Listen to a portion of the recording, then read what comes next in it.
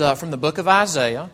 Isaiah is one of the prophets from the 8th century BC. This is quite a while before the Gospels.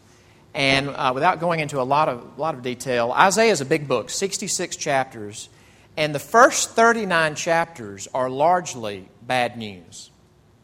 And there's a host of reasons for that. One of the reasons is Israel has had the crummiest kings. God's people, who were not supposed to have a king in the first place, but said, no, we want a king. These other nations have the kings.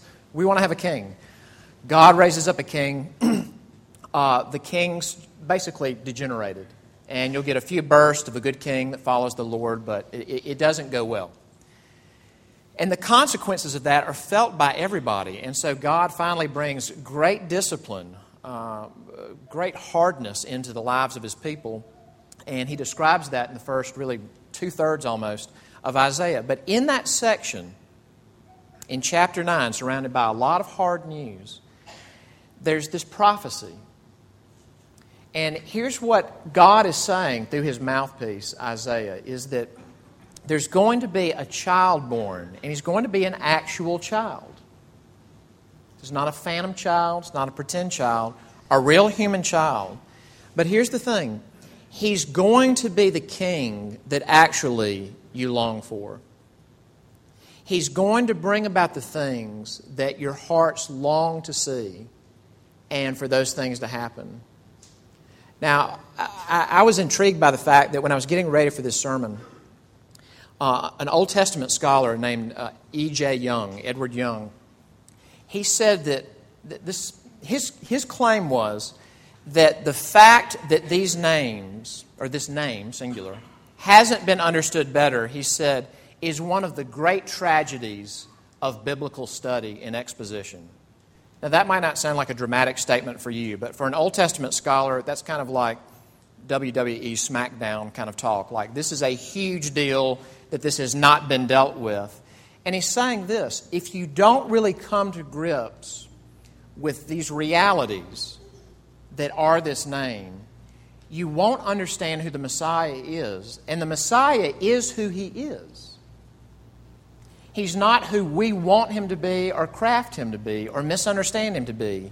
He is who He is, and His name reflects who He is. So what is His name? What's the child's name? Isaiah chapter 9, beginning in verse 6. For to us a child is born, to us a son is given, and the government shall be upon His shoulder. And His name shall be called Wonderful Counselor, Mighty God, Everlasting Father, Prince of Peace. Of the increase of His government and of peace there will be no end, on the throne of David and over His kingdom, to establish it and to uphold it with justice and with righteousness from this time forth and forevermore. The zeal of the Lord of hosts will do this. Amen. Let's pray together. Our Father, we do ask now that the words of my mouth and the meditations of all of our hearts would be pleasing and acceptable in Your sight, O Lord, our strength and our Redeemer. And we ask this in Jesus' name. Amen. I want to read you a quote and see if you can imagine who might have said this. I've heard a lot of sermons in the past 10 years or so that make me want to get up and walk out. They're secular, psychological, self-help sermons. Friendly, but of no use. They didn't make you straighten up. They didn't give you anything hard. At some point, and in some way, a sermon has to direct people toward the death of Christ and the campaign that God has waged over the centuries to get our attention. I'll give you a hint. He was at the Peace Center Monday. Garrison Keillor made that comment about preaching. Now, that's interesting to me because if you've ever listened to Garrison Keillor, he comes from the Midwest, Lutheran background, and he is no stranger to joking about churches or pastors or funny Christian practices. But he said that there is a tendency when we get up and we talk about the Bible to basically go overly man-centered and not to let God be who He is. And specifically, he said, a sermon, I think, has got to direct you to hard realities, even the death of Christ. Now, if there's any season of the year where churches, pastors, ministries, whatever, are prone to fall into that kind of the man-centered thing, the make people feel better thing, it's probably during Advent. And even when people are trying not to go nostalgic, and again, I'm thinking about my own communication and policing myself, it's easy not to present Christ as the Scriptures actually present Him. This passage is gold.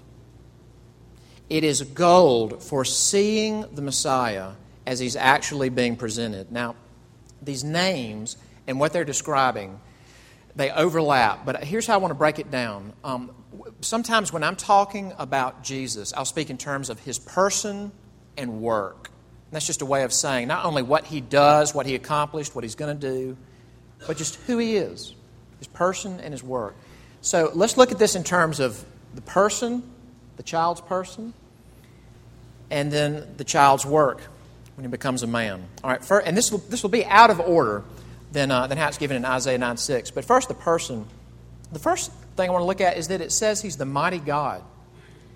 And the reason I want to start here is that not all biblical interpreters, Christian or Jewish, would say that Isaiah 9:6 is fulfilled by Jesus. There's not uniformity of thought about that. But the thing that jumped off the page at me as I was working on this is what happens in the next chapter of Isaiah. In Isaiah chapter 10, verse 21, I'll read this. God says this. He's speaking about this small group of people who, after all these other people have wandered off from Him, after all these hard things have gone on with God's people, that there's going to be a remnant. These are the people who still believe in Him, that follow Him, that follow the God of Abraham, Isaac, and Jacob. And here's what it says. A remnant will return, the remnant of Jacob, to the mighty God. And that is the exact same Hebrew term that Isaiah 9 says is the name of this child. There's two Hebrew words that are translated God, typically. Elohim and El. Sometimes Elohim is a title that's attributed to people, human beings, and to God. But the name El in the book of Isaiah is only God. It's always God. Now, here's what that's saying. There's going to be a child.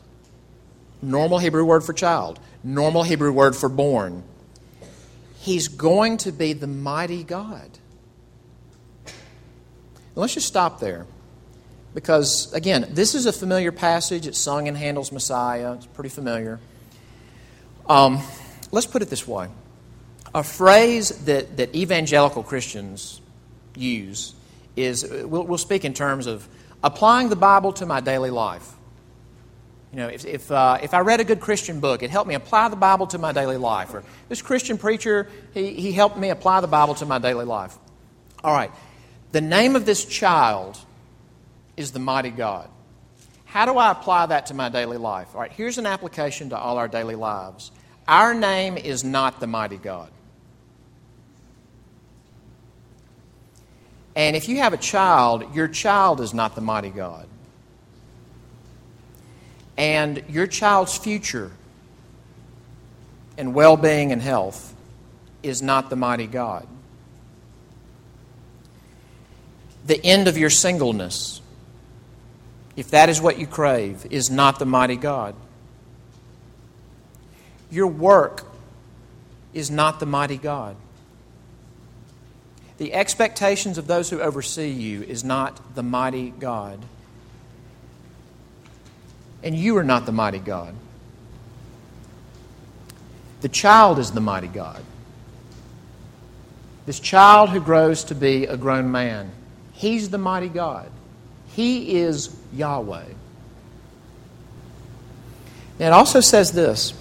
He's the everlasting Father Now, I've heard the claim, and I'm scared that I might have said it at some point, but I've heard the claim that, really it's in the Old Testament that we get God as king, creator, ruler, but it's not really till the New Testament that he reveals himself as a father. And that does not check out.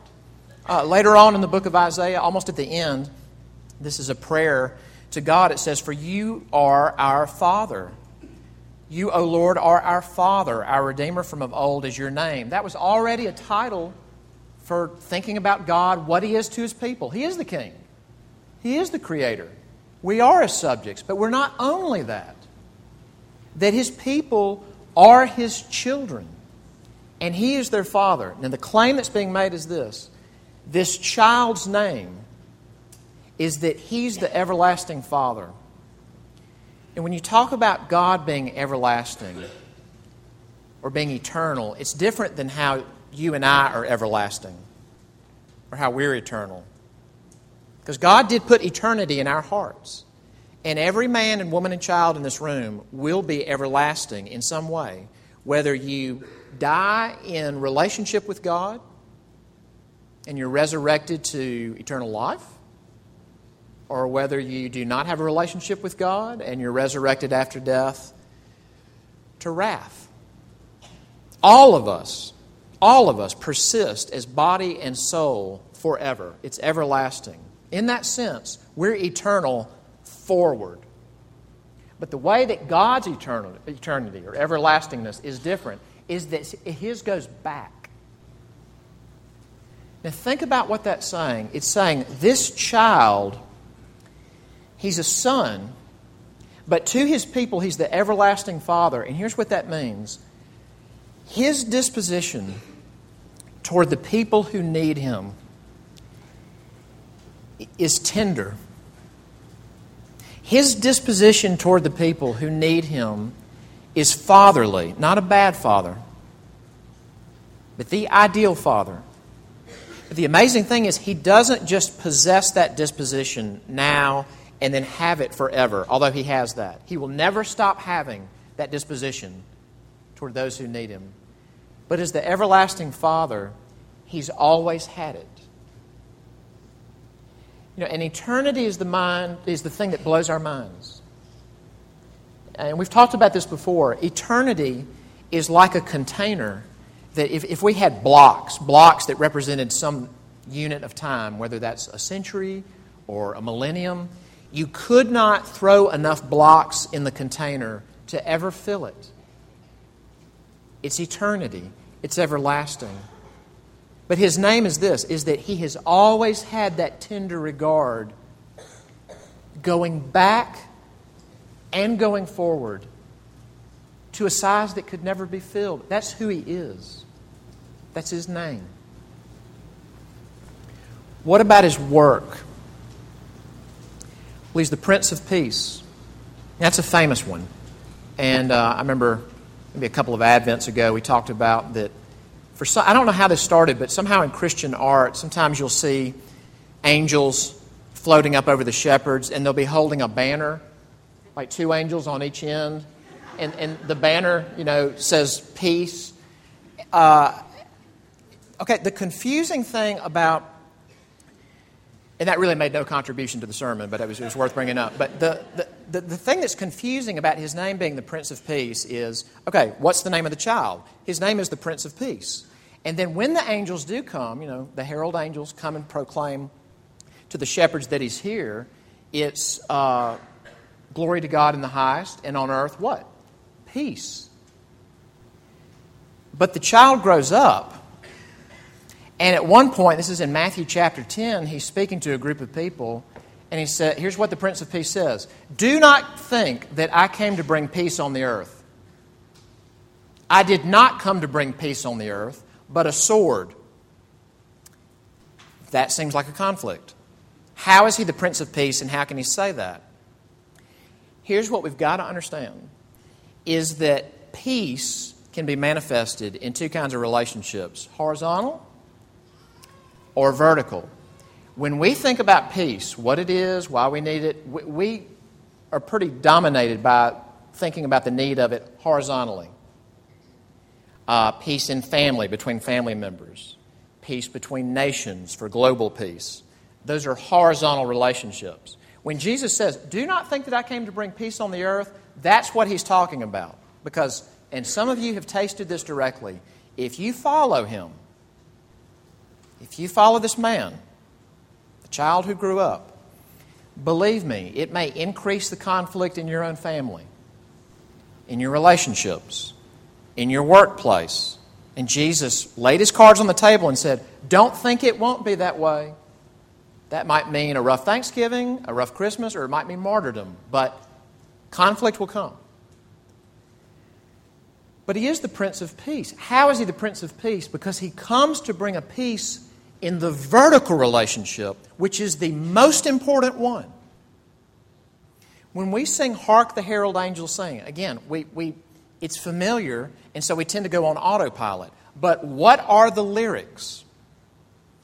Hark the herald angels sing, glory to the newborn King, peace on earth and mercy mild. And then what is the understanding of that peace? God and sinners reconciled. The Apostle Paul says in Romans that when you believe in Jesus, when you place your faith in him, and that this guilty verdict is lifted from you and was applied to Jesus, and he was condemned and punished as if he was guilty, and then this verdict of not guilty is applied to you, and you're welcomed in, and you're loved, and you're adopted, and this relationship that was broken between you and God, really that was war, is now peace. Paul says that's to be justified. When you're justified, you have peace with God. And I want to say this before I go further. And this is, may I be candid? This is the kind of thing that I don't like to say a lot, but I probably shouldn't ever go a whole year without saying this. Sometimes in conversation with you, one-on-one, sometimes we're just talking about life or we're just kind of shooting the breeze. But sometimes I'll ask the question, what is the big thing that Jesus did to you? And do you know what has become one of the most disconcerting answers to me? It has become one of the most frightening answers. And when I tell you, it will not sound frightening. But it is frightening. It's to say, without Jesus, I could not make it through the day. That does not sound frightening. But what concerns me is that sometimes, when I've asked some of you who have sat under gospel preaching, I know for years, the great thing that Jesus has done is to help you get through the last week or a hard year. And I want to say to you, that concerns me. God did not become a child to just help us get through the week. Although He is faithful and He is right there, He is God with us. That's His name too. But the great thing He came to do was to remove the warfare between a holy God and sinners, and to reconcile two parties that were at odds. That's what it means for Him to be the Prince of Peace. That is His name. That is His great work. But the other name is this, is that He's the Wonderful Counselor. The Wonderful Counselor. Almost every technical sort of commentary that I looked at said the Hebrew here isn't so much wonderful like an adjective, but it's more like a noun. He's a wonder of a counselor. And there's a lot going on there, so I'm going to try to tie up some strings here. The word wonder in Hebrew, the way it's used here, is something that's attributed to God alone.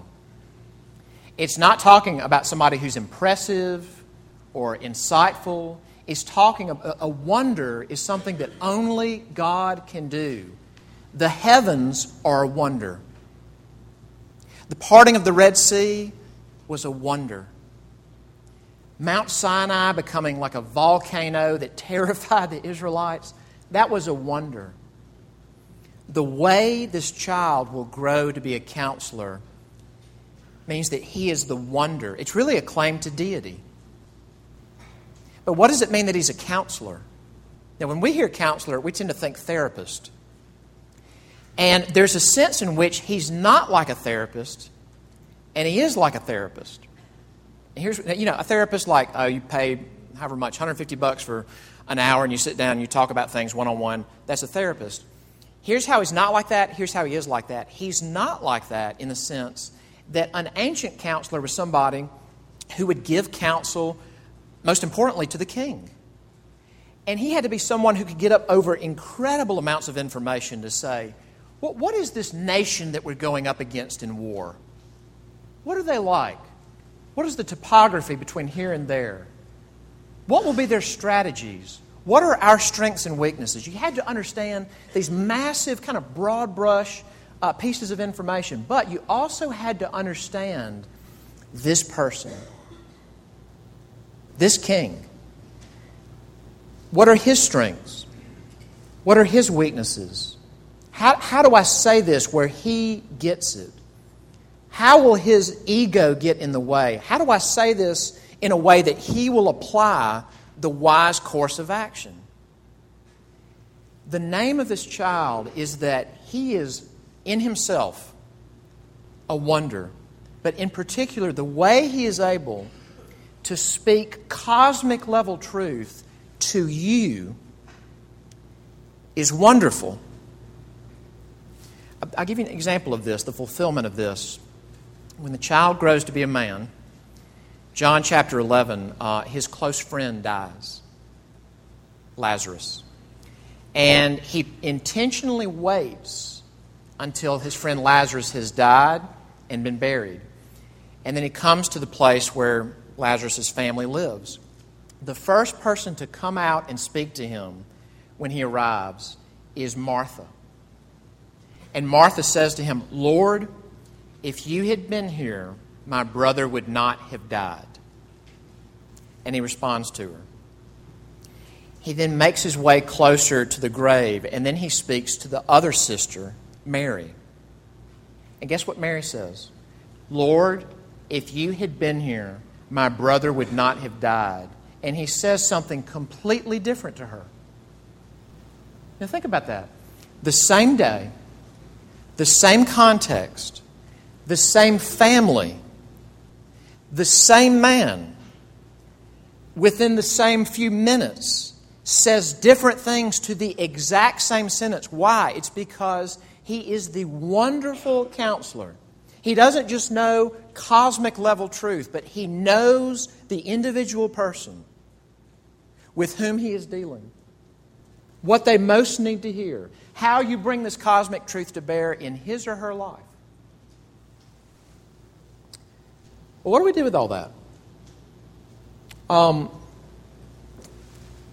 I pull this back up because it had been a long time since I had seen this, but I remember this song from Fiddler on the Roof. You ever seen Fiddler on the Roof? Maybe you were in Fiddler on the Roof. Maybe you were the Fiddler on the Roof. But it had been a while, but I remember this song, and I looked it back up, and the lyrics were interesting. It's a scene where this couple, the main characters, the husband asks his wife, and this was an occasion for a song, do you love me? And I believe it's because one of their children is about to get married, so that just brings up a host of, family issues. And he asks, do you love me? And as she sings and responds, she says, for 25 years now, I've cleaned your house and cooked your food and washed your clothes, given you children, milked your cow for 25 years. How can you ask me, do you love me? But he keeps pushing the issue. And in the song, he keeps asking, yes, but do you love me? And, I was not an English major, but I would venture to say at that moment, he is what your English teacher would have called a Christ figure. Because that is the question. That is the question. Do we love him? And thinking about His name gives us an interesting template with what to do if we don't. Because here's the first thing we need to know. If we know about Him, I know He was born in Bethlehem and His parents were Joseph and Mary and He lived probably 30-something years and blah, blah, blah, blah, blah. If we know about Him but do not love Him, here's the first sobering thing that we need to know. He knows that. He knows that about us. Because He is the mighty God, nothing escapes Him. It's not as if, well, if I just don't say that and verbalize it, and if I act as if I am excited about these things and love Him, then that'll convince Him. He knows everything. Everything is naked and laid bare before the eyes of Him with whom we have to do. But let's not stop there. See, if we don't love Him, the great thing we need is reconciliation. And that is not going to come by us saying, well, you know what? I think from now on, I'm going to love Him more. I think I'm going to wake up earlier. I think I'm going to have a better devotional life. I think Christmas is really going to turn me around. I mean, I hope you do get up early. I hope I get up earlier. It's good to get up early and read your Bible and pray. We don't do it enough. It will not reconcile us to a holy God. It is a wonderful means of being reminded how holy He is and how gracious He is. But the act of doing it, or any other act on our part, will not fix it. If God loved the world so much that He gave His own treasure, one of our Christmas hymns talks about He gives His greatest treasure. It's His Son. And that we are apathetic toward that. He knows that about us as the mighty God. We need someone to atone for us. We need someone to cleanse us.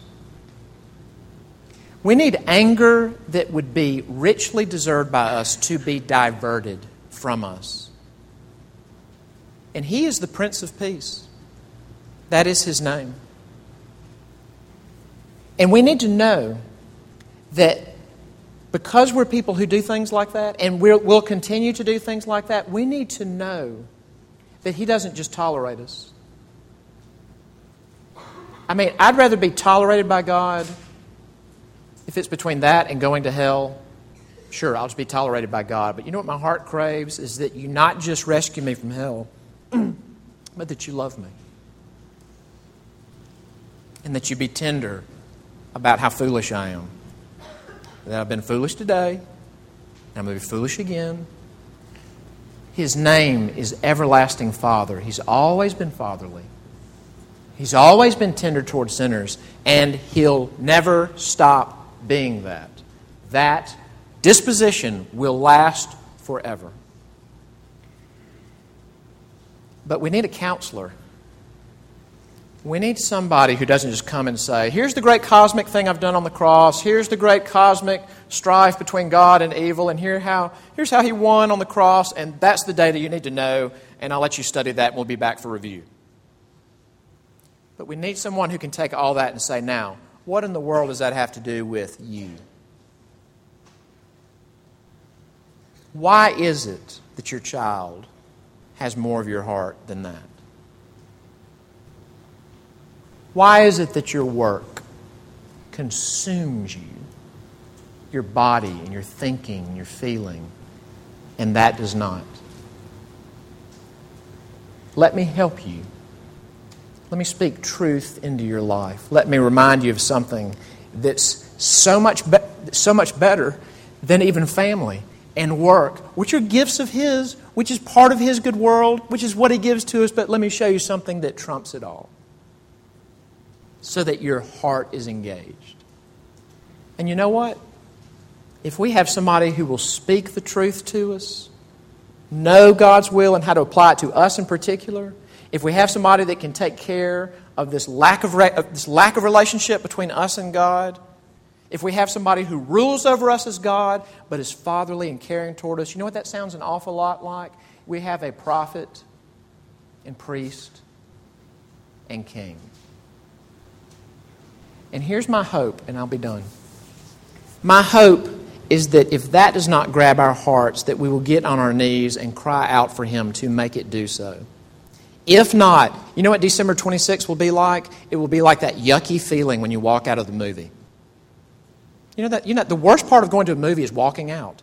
Because for a little while you felt like you were in the romance, or you owned a Transformer, like it was really you. And then you just kind of walk out and go to your car and go, I guess I'm going to head home now. Just like I'm kind of back to my mundane existence, and kind of crummy, actually.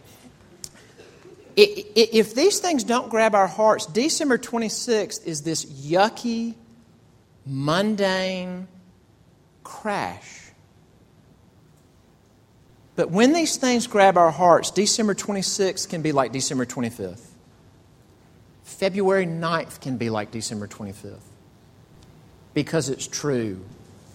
His name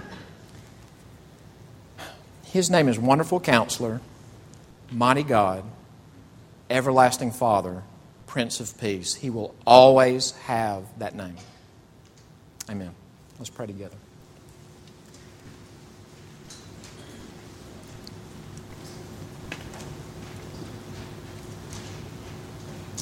Lord Jesus, please help us. And we do pray that we might be people who love your word, love to read it, love to hide it in our hearts, love to think about it, love to pray, love to be with your people. But, oh God, all that can only be but a means to the one that we truly need, and that is you.